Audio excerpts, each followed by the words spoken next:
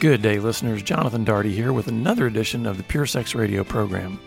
Pure Sex Radio is produced by Be Broken Ministries. Be Broken's mission is to help men, women, and families move from sexual brokenness to wholeness in Christ and equip others to do the same. Today's guests are Roan and Eva Hunter. They're counselors and the co-authors of the book Sex, God, and the Chaos of Betrayal, the couple's roadmap of hope and healing. And in this episode, they share their histories of brokenness and the impact that this had on their marriage. Through the many ups and downs of their relationship, they gained many insights that they now share with other couples seeking help in their own marriages. To learn more about Roan and Eva and their book, visit sexgodchaos.com. For more resources, visit bebroken.com or check out links in today's show notes. And please rate and review the podcast after you listen to help others find it. Now, let's dive into today's conversation. All right, Roan and Eva Hunter, welcome to the program. Man, thanks, Jonathan. We're glad to be here. Yes, thanks for having us. Yeah, well, I'm really looking forward to this conversation. So you guys have written a book that is entitled Sex, God, and the Chaos of Betrayal. And then you've got a pretty spectacular subheading or subtitle, The Couple's Roadmap of Hope and Healing, Recovery from Infidelity, Affairs, Pornography, and Sexual Addiction. I think you covered it all. Right there in the title. We got all the Google search words. That was the main thing. That's right. So I would love for us to talk about what you've written in this book. But first of all, tell us how you got to the point of actually writing this book. Okay. You want to jump in first? Sure, I'll jump in. So we have been married this year 40 years.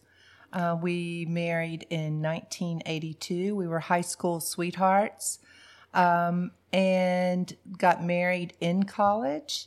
And during college, just a lot of chaos in our relationship. It was intensity. However, we thought, wow, this really is love because we fought well, we fought hard, and we loved hard. And we thought that made a good relationship. So 7 years into the marriage, though, Roan confessed that he had a problem with pornography. We had two sons at this time. By then, we had two sons. They were young, almost 4 and almost 2 years old. Yeah, and as Eva said, we started dating when we were 15, and certainly the setup for each of us. I grew up, parents divorced when I was 8 years old, and I got exposed to pornography. My mother's attitude was boys will be boys, and I had two older brothers that were 4 and 5 years older, and we had porn on the bedside table, and this was back in the day. There were these things called magazines. Some of your young guys that are listening, they don't know what that is, right? Yes, paper and print, but it was bad enough, and that hooked me just early on, and then I very little adult supervision, parental supervision. My brothers and I just kind of raised ourselves in a way, and so drinking was a part of that. The porn thing was kind of always there. And then Eva and I meet, it's a little town in Mississippi, that's all there is. We knew each other, but then we kind of found each other when we were 15 and started dating. Right. And so my backstory, I did grow up in church. My mother played the piano for our little Baptist church, and my dad was a deacon. And my dad was an alcoholic. It was all hidden and secret. My mother did not allow alcohol in the home. So I came from a very rigid family system and an addictive family system. And Roan came from loose boundaries, no family rules. system. Yeah, so, and we see that a lot in the couples that we work with, that maybe one comes from rigid and one from loose, or they both may come from rigid, or they both may come from loose boundaries. Yeah, and so that was really kind of the setup for us, and we found each other, started dating, and of course, sex became a part of the relationship very quickly. And then the summer before our freshman year at college, Eva got pregnant, and we decided, after talking to our parents, to have an abortion. And that was a great tragedy and a lot of trauma associated with that. Yes, very much. And we never talked about it again, not for another 10 years. However, the wounds or the trauma that created in me would come out sideways with anger. And I really didn't know how to regulate my emotions. I really didn't even understand the roots of my anger. They actually went way back to what I grew up in, and then the abortion contributed to that as well. Then Ron's disclosure to me, and then that's another level of anger. I became the wrath of God, who is the love of God, but I had a lot of anger.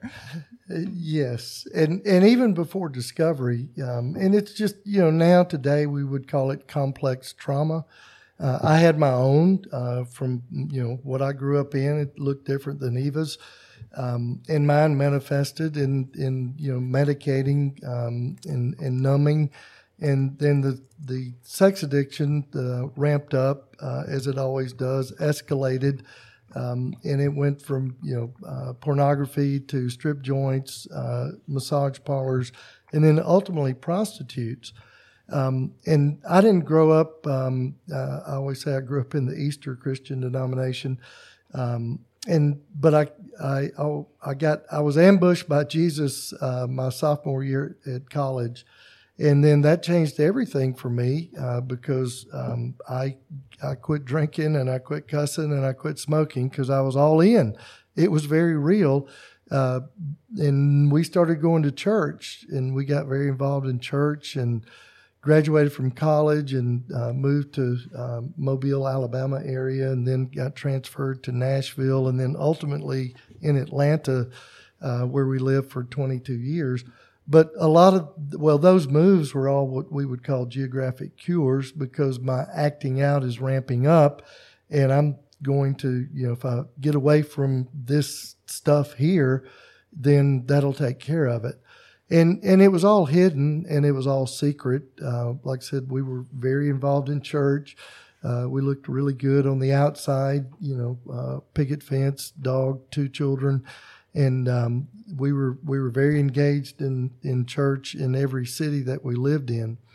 And then it was 1990 is when I admitted we were having a conversation, and I told Eva I had a problem with pornography. And really that was God moving, because I was never going to tell her. And I remember even thinking, who said that, right? I looked over my shoulder, because there was no way I was ever going to tell her. And then that really began our journey of even why we do what we do today. And, when he did disclose that to me, it was, just like this discovery of, I don't even know who you are, because of what he presented, as he really looked. We both looked good on the outside, for sure. I had my own brokenness. I really couldn't see it, my own stuff, for a long time. It took me quite a few years to unravel all my own, coping mechanisms, for sure. But I was just blown away that this had been something and it unraveled. The disclosure, we call it a dribble or a trickle disclosure. It came out over the next weeks or months of all of the acting out behaviors. It absolutely did a number on me. Yeah, so much so the day I told her that I had a problem with pornography, Eva loaded up our 2 sons that were almost 2 and almost 4, and put them in the car, came home back to Mississippi. And there was, all she knew at that point, that, I told her pornography. And so I'm like, what's next? And I pretty quickly got engaged with a Christian counselor in Atlanta. And again, this was 1990. We had a wonderful counselor, and probably one of the best people even in the country at that point, one of the pioneers in Christian sex therapy, but not sexual addiction, because that term had not even been coined until the mid-'80s by Dr. Patrick Carnes. And so we kind of wondered. We did, and there was never not a lot of help for the partner at that time. Very little help for the partner, actually. And the term then for the partner was codependent. And in the later 90s, mid to late 90s, it became co-addiction. I connected to those somewhat. I could see my codependency. I could also see my co-addiction, not to Roan himself, but more to the relationship. Today, the term is betrayal trauma. And I connect greatly with that, because what I was dealing with mirrored a lot of the PTSD symptoms, a lot of intrusive thoughts, a lot of hypervigilance, a lot of fear. So, I mean, it had been a journey for me to heal. Actually, I had a brain scan this past year, last August, at the Amen Clinic, and I no longer have I don't have the ring of fire, which trauma looks like a ring of fire in the brain. So I'm grateful for that I've never felt safer in my life, and that's great. I'm grateful to be married to a man who's in recovery and who lives a life of rigorous honesty and gives back what he's been given. Yeah, and it was a ring of fire those early years. Yes. We went to counseling. Eve at that point was just not having any of it, and we after 2 years, and it was pretty bad for those 2 years. We wound up and we divorced. But one of the things I think that Eva saw, I was committed to my recovery. I didn't just bail because we got divorced. I certainly stayed engaged with my counselor. I was in a therapy group with him. I was involved in one of the first Christ-centered recovery and support group ministries in the country. And Eva, she actually saw the consistent action over time, even when we were divorced. And it was during the divorce where I think you would say you had your grace awakening. Yes, I did. At that point, I was really on my own. I felt very much on my own, and even though we had the 2 children, but the pressures of life sent me to really begin to work on myself. And once I did that, I mean, one of the first things I did was get involved in a group, Adult Children of Alcoholics, and I became aware of what had happened to me. I really and truly did not think growing up in my home had affected me. My denial was very deep. And anyway, so that was the first step, and then I got back involved in just individual counseling and began to really work on myself and my own boundaries, and just really figuring out who God created me to be, right? And who I was in Him. And that's really where my strength comes from. And so I became open. When I could begin to see my own brokenness was when I began to be open to reconciliation and restoration with Roan. Yeah, and we were apart, separated and divorced right about a year, and then we remarried, and we certainly we made a commitment to continue doing our work. We often laugh. We'll have people that will say things like, I tried that counseling thing, 2 times, and it just didn't work, and we're like, well, we went 2 times a week for 2 years, and then we backed off, to once a week for another couple of years. I mean, it's just this process because, especially, anything of the sexual nature, it's got so many roots to it, and it's multifaceted, and then certainly how it affects the soul, as Paul talks about in 1 Corinthians 6. There's just a whole lot to it. And, we call it an intimacy disorder, and that's what we work with so many couples around today. Because, not really knowing how to connect, Yeah. not really knowing how to be safe for one another either. Yeah, it's like what is God's intention for marriage? What's the real intent, right? This idea of true intimacy. So much of what we work with, and just in our own journey, was this movement from false intimacy to true intimacy, the marriage that God intended for all of us to have. So since we're Yeah. Oh, go ahead. I was going to say, so how did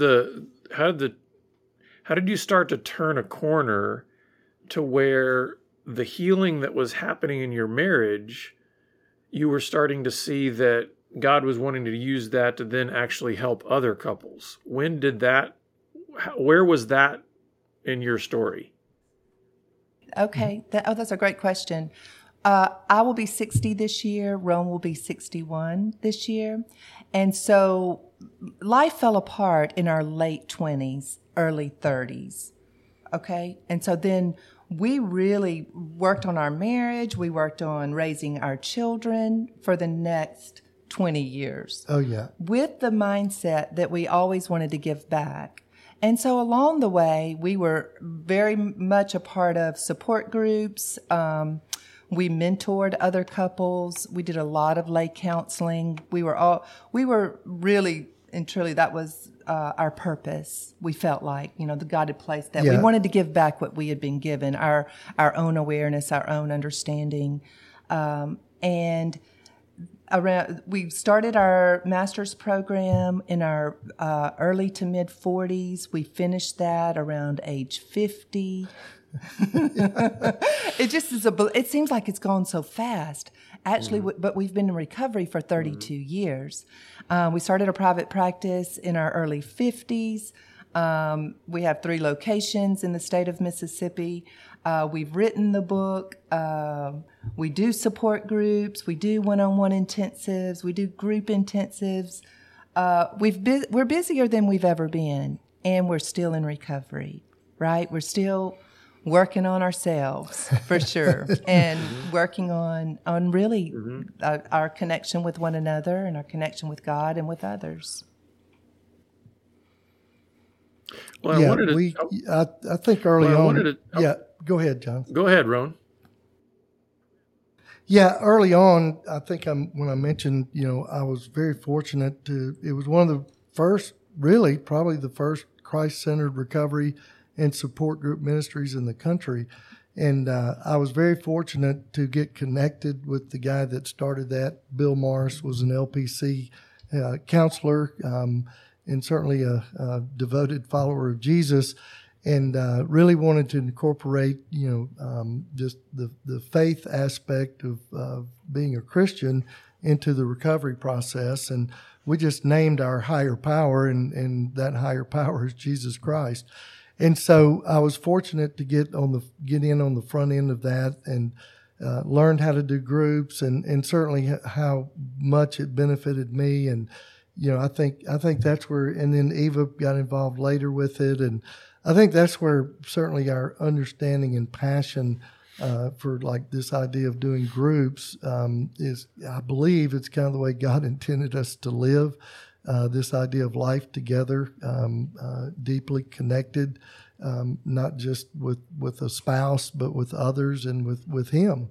And so that's been just our passion along the way. And then certainly doing the individual counseling that we do, it's certainly important. However, we always say the magic happens when you're connected in community with others. Yes, connection is the cure. Yeah. So I wanted to ask you, because something, as you guys were telling your story, first of all, thank you for sharing that. I mean, you unpacked so much over your lives. I wanted to ask, because I'm thinking of the couple that's out there that they're in the discovery phase, like of whatever the sexual brokenness is, or whatever the issue is that's really dividing them currently. But what I heard in your story was you had brokenness that extended all the way back into your families of origin. And there were other things. I mean, Eva, I think about the multiple traumas that you faced: an alcoholic father, an abortion, a husband that's, sexually addicted. I mean, those are coming at you from very different angles. Rowan, you had this family that there was just no boundaries, like, no structure, and then get hooked into porn and prostitutes and all that kind of stuff. Can you talk a little bit about what you learned about the things that you need to navigate for personal healing and the things that need to be navigated for marital healing, and how there may be distinctions between those two things? Mm-hmm. Yeah. We always, in working with couples around this, we say there's no greater crisis in a marriage, maybe the death of a child. But when betrayal occurs, in whatever form that takes, the coupleship is at a major crisis level. And what you've got at that point are really two emotionally dysregulated people, because, like, for me as the addict, I was using the addiction to medicate, numb, deal with my emotions. Certainly I was unaware of that, but that became the strategy. And so, the healing and the growth and the journey, so much of it is like learning emotional regulation skills, learning what it really means to connect, to attach to another human being. Because in my growing up, attachment, there was a attachment disturbance. May not have been a full-blown attachment disorder, but definitely a disturbance in the force, because the primary caregivers of my life did not know how to attach themselves. And that's not blaming. I'm just very aware of what they grew up in, the generational stuff that is all part of this as well. And so they had no model for attachment and intimacy. And, they kind of did the best they could with what they had, which wasn't much. And so learning what it means to attach is a critical piece in the process. And just, healthy boundaries. As you said, I grew up with like no boundaries. And boy, that was a big learning curve.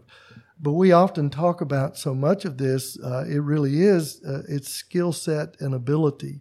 And these are all things that you can learn. It's much better if you're learning it developmentally as you're growing up, but a lot of us don't get that. And so to go back and learn it when you're in your late 20s, 30s, 40s, it's just more difficult, because it becomes more natural as a child, especially if you've got functional parents that are modeling it.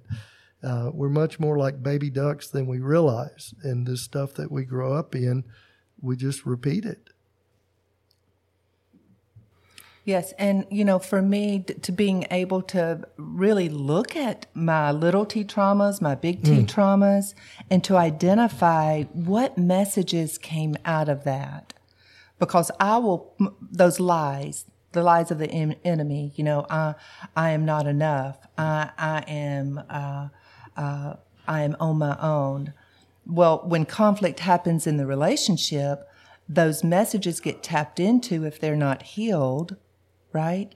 And so then what comes out is a way to cope, whether we fight, flight, or freeze. And so that was a huge thing for me, to really begin to know myself, to become aware of what is happening in the relationship and what's getting tapped into in me. It was not the woman I wanted to be in how I was reacting. I wasn't responding, I was reacting out of a lot of fear. And then the marriage, we like to say we become one another's healing agents. We've got to know ourselves, know one another, in order to help one another heal, to have grace for one another, to be able to speak the truth into one another's hearts, really. Yeah, and I think we write about it certainly in the book. And I think the idea of just understanding trauma, and as Eva mentioned, those messages that are formed in us, Those are the lies of the enemy. Those are the toxic shame messages, painful implicit memories. It's the story we come up with. Children are great observers, but terrible interpreters. And so we come up with a story, and that story is about ourselves as a child, because it can't be my perfect godlike creatures, my parents. Something's got to be wrong with me. And that's where the formation of these false beliefs occurs, like I am inadequate, I am insignificant, I am insecure, I am incompetent, I am impotent, powerless. And that forms a belief system. And we can have Jesus in our head all day long and sing the song, but we're going to live out of that belief system until we become aware of it, and then we begin to put God's truth to those lies. Mm-hmm. So as we think about the couples that are out there, that they're maybe they're in the early stages of just sifting through the mess, the chaos. What would you say to them as far as like knowing that there's a whole list of things that they're going to need to go through in terms of not only the personal healing, but the marital healing, all those kind of things? Where would you say is some of the best starting points for a couple that is, they've discovered the betrayal, or the betrayal has come to light? How do you try to help couples navigate the first steps into the healing journey? Right. So the first step really is creating safety for the partner who's been betrayed. Mm-hmm. And what she needs to experience is consistent action over time from his or her partner. So needing to see consistent action over time, and that he or she is really working on becoming a well-boundaried person. Like, gosh, I no longer go here. I no longer do these things. I have filters. I have accountability. Just creating a lot of safety. So that's really the first step. And helping the partner too understand, like many times they have no idea, why am I reacting the way that I am? Why am I having all these intrusive thoughts? Why do I want to ask a million questions? It's just part of the process. And that's all part of the betrayal trauma. And certainly when I'm working with the offender, the addict, one of the first things I'm trying to get him to do is get plugged into a group with other men that are kind of moving in the same direction, and with guys that are further down the road that can be a mentor, a guide, a sponsor, whatever we want to call it. But that's so important, because he's going to need a lot of support, because at this point, his wife, and of course, we're using husband, wife as the husband's the one acting out. I mean, there are wives that have done it as well, and the roles are reversed. So this works either way. I'm using the husband because I'm a man and I don't want to offend wives. But I want him to get plugged into to where he's going to get support, because he's dealing with so much shame at that point. And we say that, the antidote for shame is chronic exposure to love and acceptance.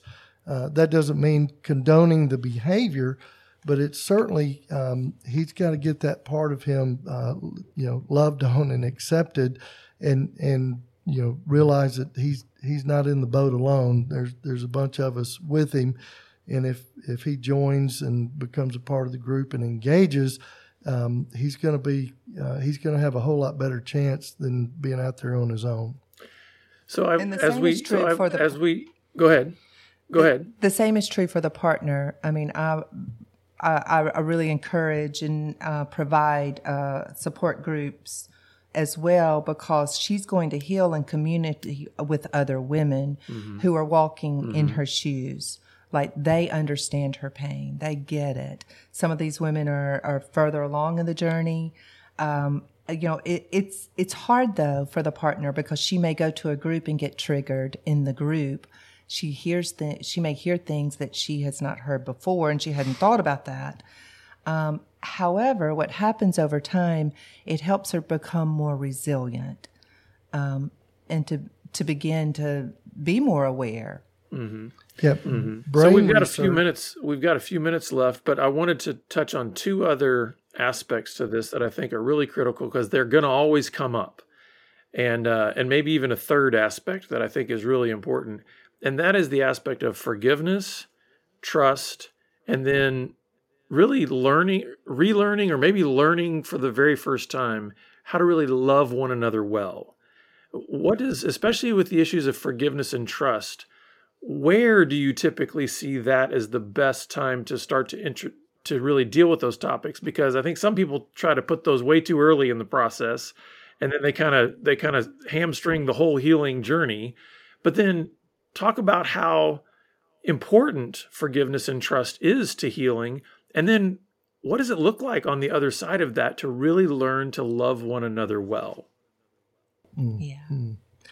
Yeah, the certainly the forgiveness piece is just a critical piece, and the offended party has to at some point begin to work through to forgiveness. That is a journey. That's a process. That's not a "I forgive you" kind of deal, right? Because there's a lot of impact that has happened to the partner. That each situation will have to work through forgiveness. It's not a one and done by any means. Right. However, if a partner is willing to stay in the relationship, that's already a sign of, hey, I'm moving towards forgiveness. Yeah. Not there yet, but I'm moving towards it. Yeah, and then on the trust side, the rebuilding of trust, one of the things, I tell men is, quit asking her, when will you trust me again? When she's ready, she'll let you know. You can save that energy. And then what you can do is focus your energy on creating safety. Because I believe the idea of creating safety is a little easier to understand. And, those are practical things like, she needs to see it, right? She's got to see you doing something. And those are things like certainly, software on my phone, working at my boundaries. I'm active and going to group. I'm going to see my counselor. I'm building my team of guys, my SEAL team. I'm engaging in men's community on a deeper level. There's lots of things that will create safety. But it does take consistent action over time. And if we're doing those things, safety will occur, but it takes time. And then the love on the other side, Yeah, the love on the other side, I would say that's the easy part 40 years in. At this point. This point, that's the easy part. Because, what we're looking for in a long-term relationship is more of an abiding love and knowing one another. That we have no secrets, no silence, and no judgment. That's so good. It's more of an abiding love. And, that's good. Yeah. Yeah. Well, I really, obviously there's a lot more that we can talk about, and there's a lot more in your book. So tell our listeners how they can get more information about the book, and then also what you guys do in ministry. Yeah, the book is available on Amazon. It's you can just go to Amazon and be careful when you Google it. It's Sex, God, and the Chaos of Betrayal. And we also have our website. Our website is sexgodchaos.com. There's more information on there, just some other resources. And then you can order the book. There's a link there to Amazon for the book. We've got information there too about some of the things that we do. We do couples intensives. We do men's intensives. I'm actually getting ready to head out this afternoon to do a clinical intensive for the Samson Society. And so we do those just pretty frequently. Our couples intensives are available if people want to come here and be a part of that. And we've had couples come from different places all over. We do 1-to-1 intensives where a couple comes in and we'll do either a 2-day or 3-day intensive, like 3 full days, 1-to-1 with another couple. And the great thing about that is you get to actually dig in and do a lot of work instead of kind of the typical hour-to-hour, counseling model. It's very effective. Yeah. Well, Rowan and Eva, thank you so much for being willing to step into this space with your story and for writing this book and for being with us today. We really appreciate having you here. Man, thank you, Jonathan. Thank you, Jonathan. We appreciate it. Yeah. Yes. And listeners, we are going to put all that information in the show notes about how you can get their book and get connected with what they're doing in their ministry. But we're always glad that you're with us, and we look forward to seeing you back here again next time on the Pure Sex Radio program. Take care. Pure Sex Radio is paid for by Be Broken Ministries. Visit us online at puresexradio.com.